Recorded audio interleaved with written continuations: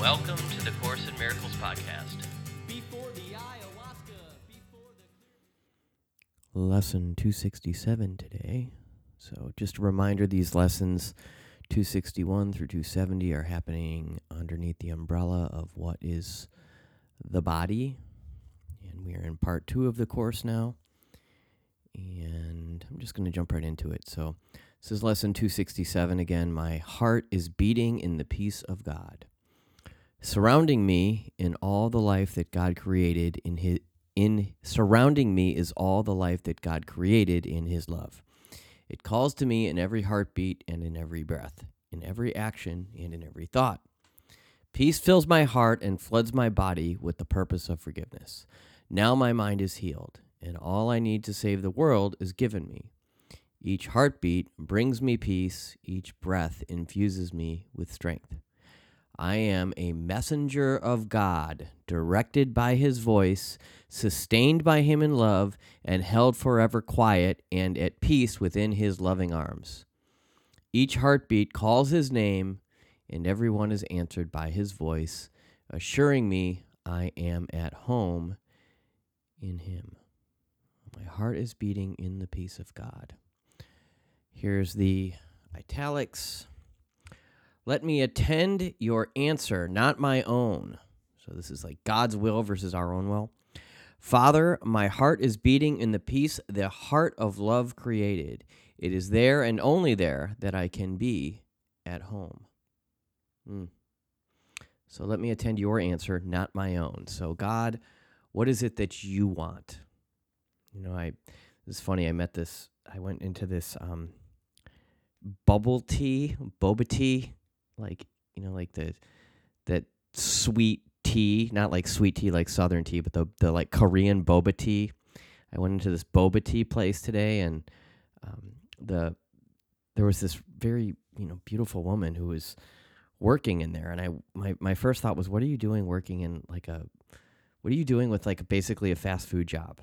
Because she's like older, and she seemed like she had her shit together, beyond a person who would be working in like a fast food, essentially like a fast food place, sort of, in food service, I guess you would say, maybe something akin to a barista.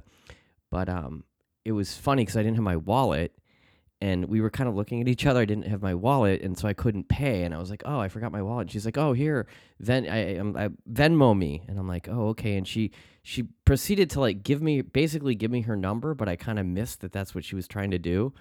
And so then I ended up scanning her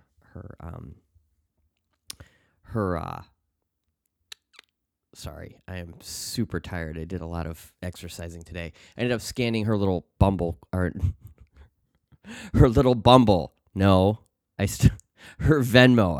I ended up scanning her little Venmo code. And so now I know who she is. So she gave me her Venmo information.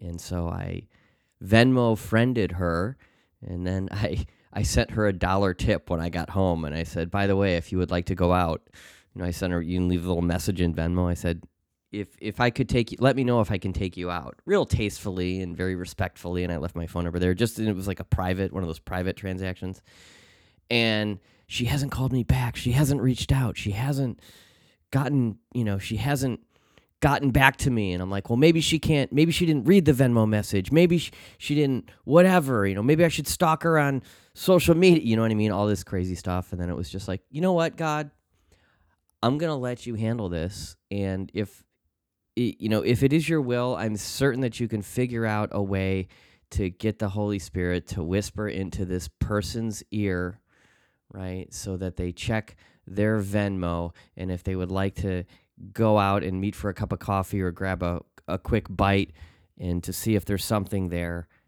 then so be it. Then it will work out. And if not, that's just, it's not meant to be. It's not your will.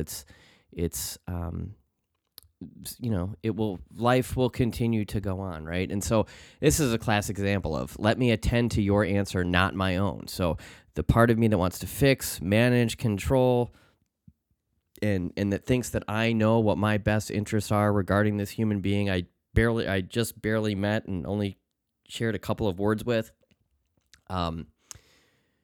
it's not, I do not perceive, lesson 24, I believe it is, I do not perceive my own best interests in this situation, right? So in the situation where I want this to happen and this to happen, I want us to get married and live happily ever after, I do not perceive my own best interests.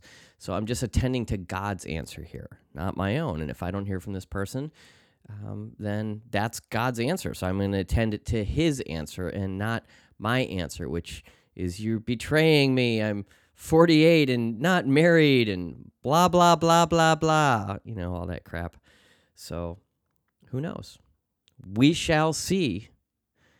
And fingers crossed. So God's will and our will are often very different things. And the job of the miracle worker, of the Course in Miracles student, is to work this course so that, eventually our will, in fact, aligns with God's will. And not even necessarily always, but when you take that third step in the 12 steps and you turn your will and your life over to the care of God as you understand God, God is the one who makes decisions. Do we take our will back? Of course we do. Do we do that perfectly? Of course we do not. But it's about what God's answer is, not what we want our answer to be. Not what we want. It's what God wants, not what we want. So I was a little jumbled in this episode. I apologize, but we will be back with a bang tomorrow. Thank you so much. Talk to you next time. Bye-bye.